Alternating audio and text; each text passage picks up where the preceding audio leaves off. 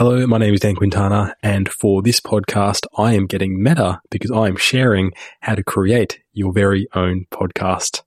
Now, I think podcasts are an excellent medium to share your interests and ideas, primarily because they're very easy to consume and they save people time. You can listen to podcasts while you're doing other stuff, like walking to work, like washing the dishes, or commuting or doing whatever. And I also prefer podcasts to blogging because they take less time, because all you need to do is just talk. So first, a quick explanation of how podcasts actually work. And this is assuming that you have an audio file ready to go, which I'm going to get into soon. But essentially, you host audio files on a server and you include some standard information with each episode, such as the title and a description, which is often called show notes.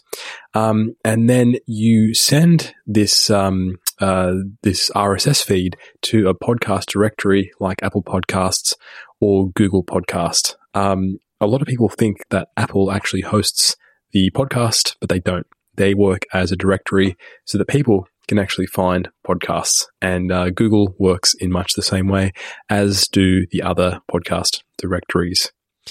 Now, when it comes to the practicalities, if there's one thing that you should spend at least a little bit of money on, it's a microphone.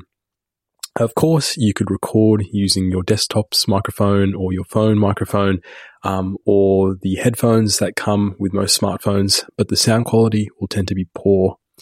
I think you're gonna have to have something really interesting to say for people to put up with poor audio quality week in, week out. So it is worth investing in a good microphone.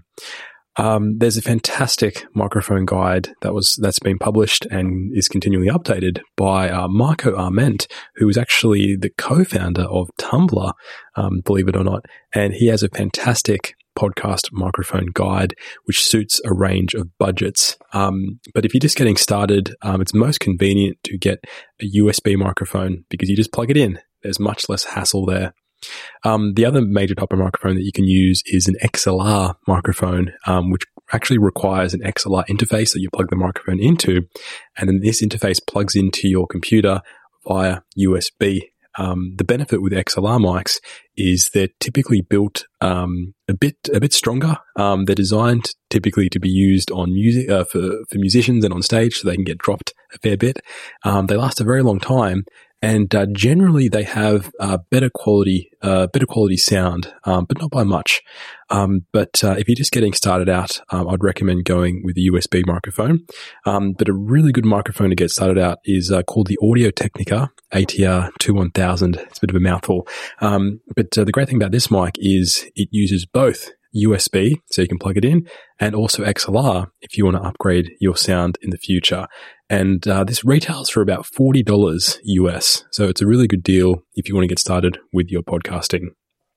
Now, the next thing that you're going to need is a pair of headphones. And your headphones perform three functions. Firstly, it's to hear your co-host and any guests you may have on your podcast, which is important, obviously. Secondly, it is to hear yourself.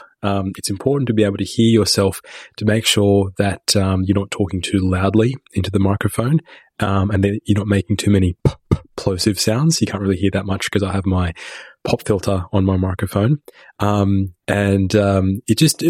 It's a way to actually make sure to make sure that your voice is sounding okay. And thirdly, to make sure that your microphone doesn't pick up your guest's audio. If you weren't using headphones and you're just using your desktop speakers, then your microphone would actually pick up not only your voice, but also the voice of your guests and your co-hosts, which is a pain to edit afterwards. So with headphones, you can actually hear your guests and make sure that your own microphone doesn't pick up what your guests are saying.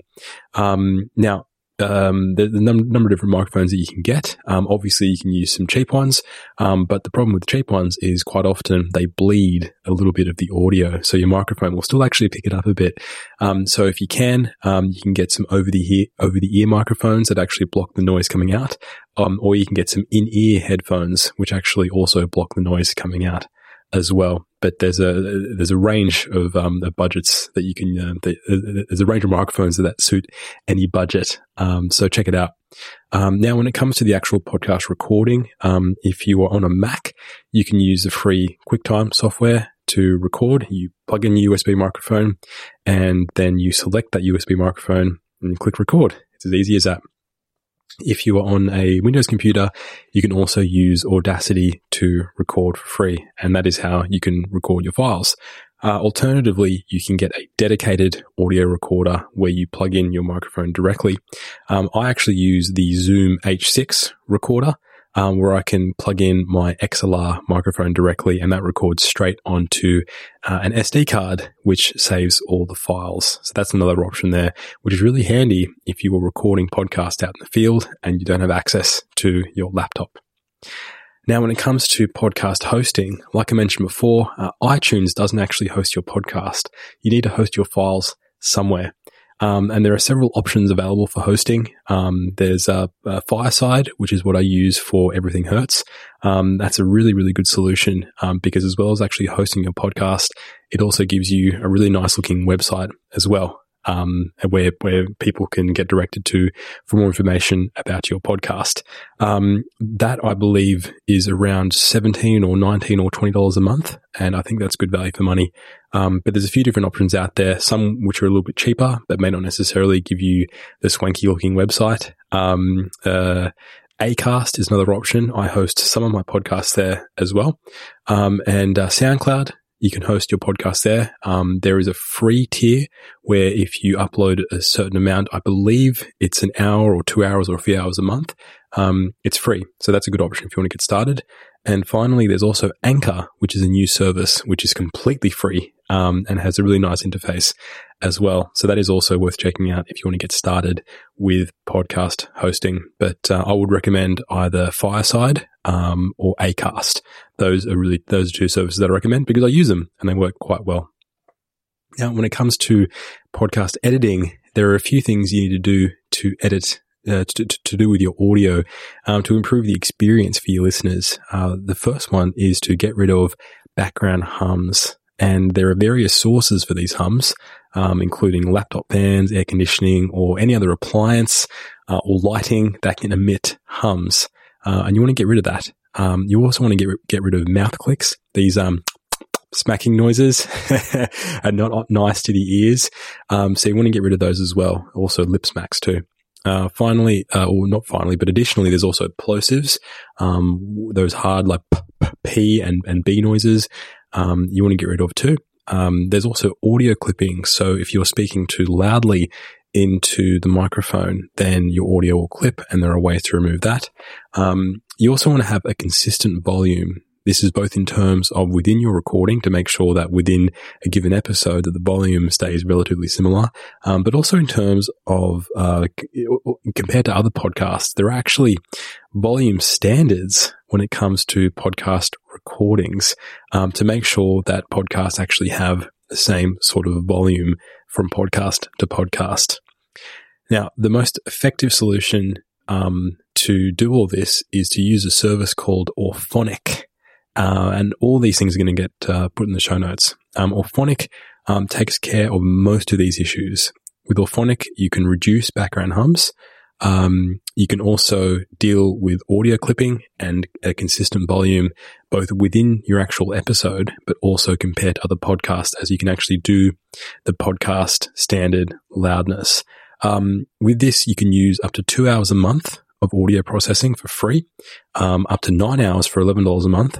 Or you can purchase an unlimited personal license for $89. The cool thing with Auphonic is that fans or listeners can also donate credits or hours that you can put towards editing as well. So that's really nice.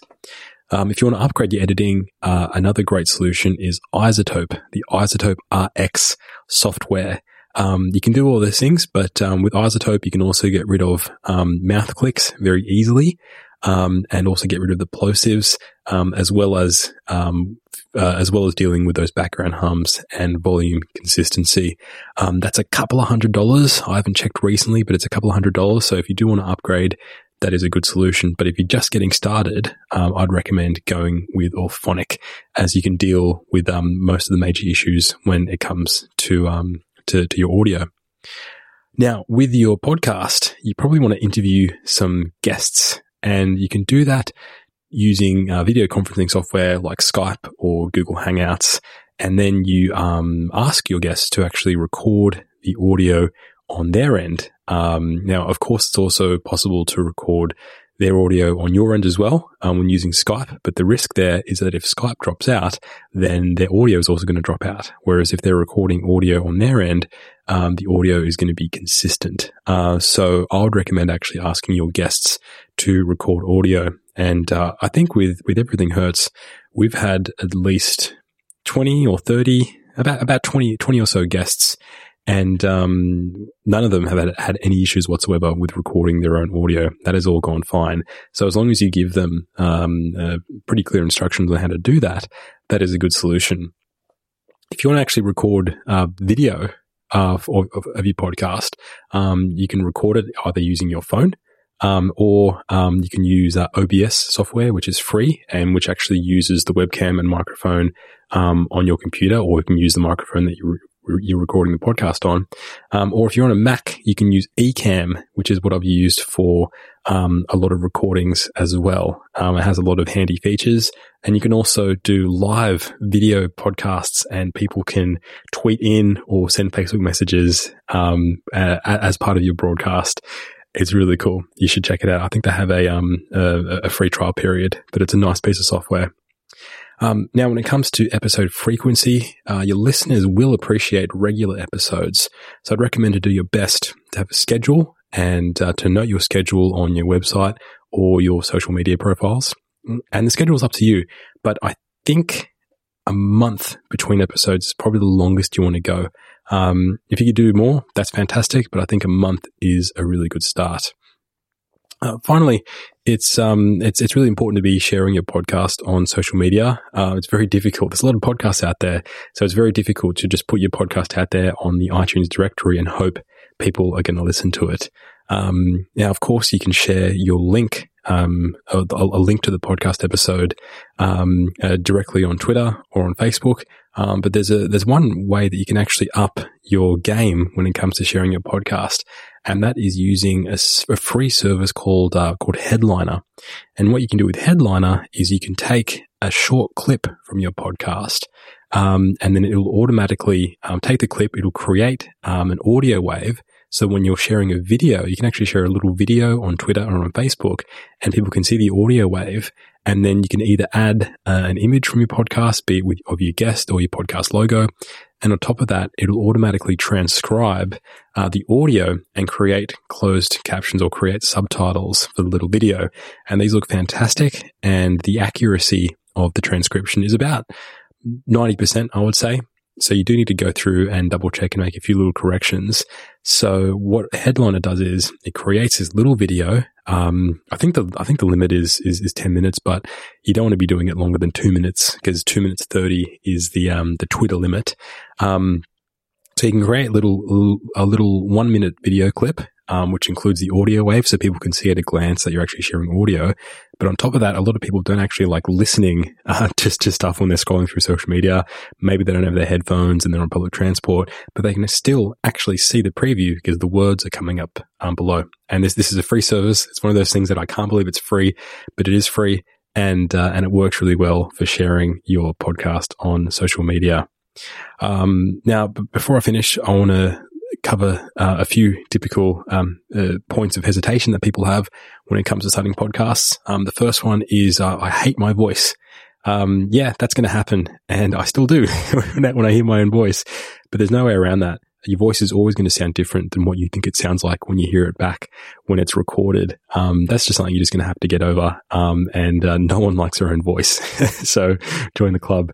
The second common objection I get is, well, my research or my idea is too niche. But I don't think there's an idea that's too niche. You're always going to have an audience out there who actually want to listen to what you have to say about your topic of expertise. So don't let the potential nicheness, if that's a word, of your topic scare you away from doing a podcast. And finally, it's this idea of like, well, I'm not going to start off with any listeners, but the reality is every single podcast started with no listeners. So everyone has to start from somewhere, and it just takes a lot of consistency. I read a statistic that most podcasts, the majority of podcasts don't get beyond 10 or 8 or 9 or 10 podcast episodes. So if you can get beyond that threshold, you are well on your way. And it's just important to be consistent with your episodes, but at least make the goal of getting to 10. So I hope that has helped you. If you have any other questions when it comes to podcasting, please let me know. You can, best way to contact me is over Twitter at DSQuintana.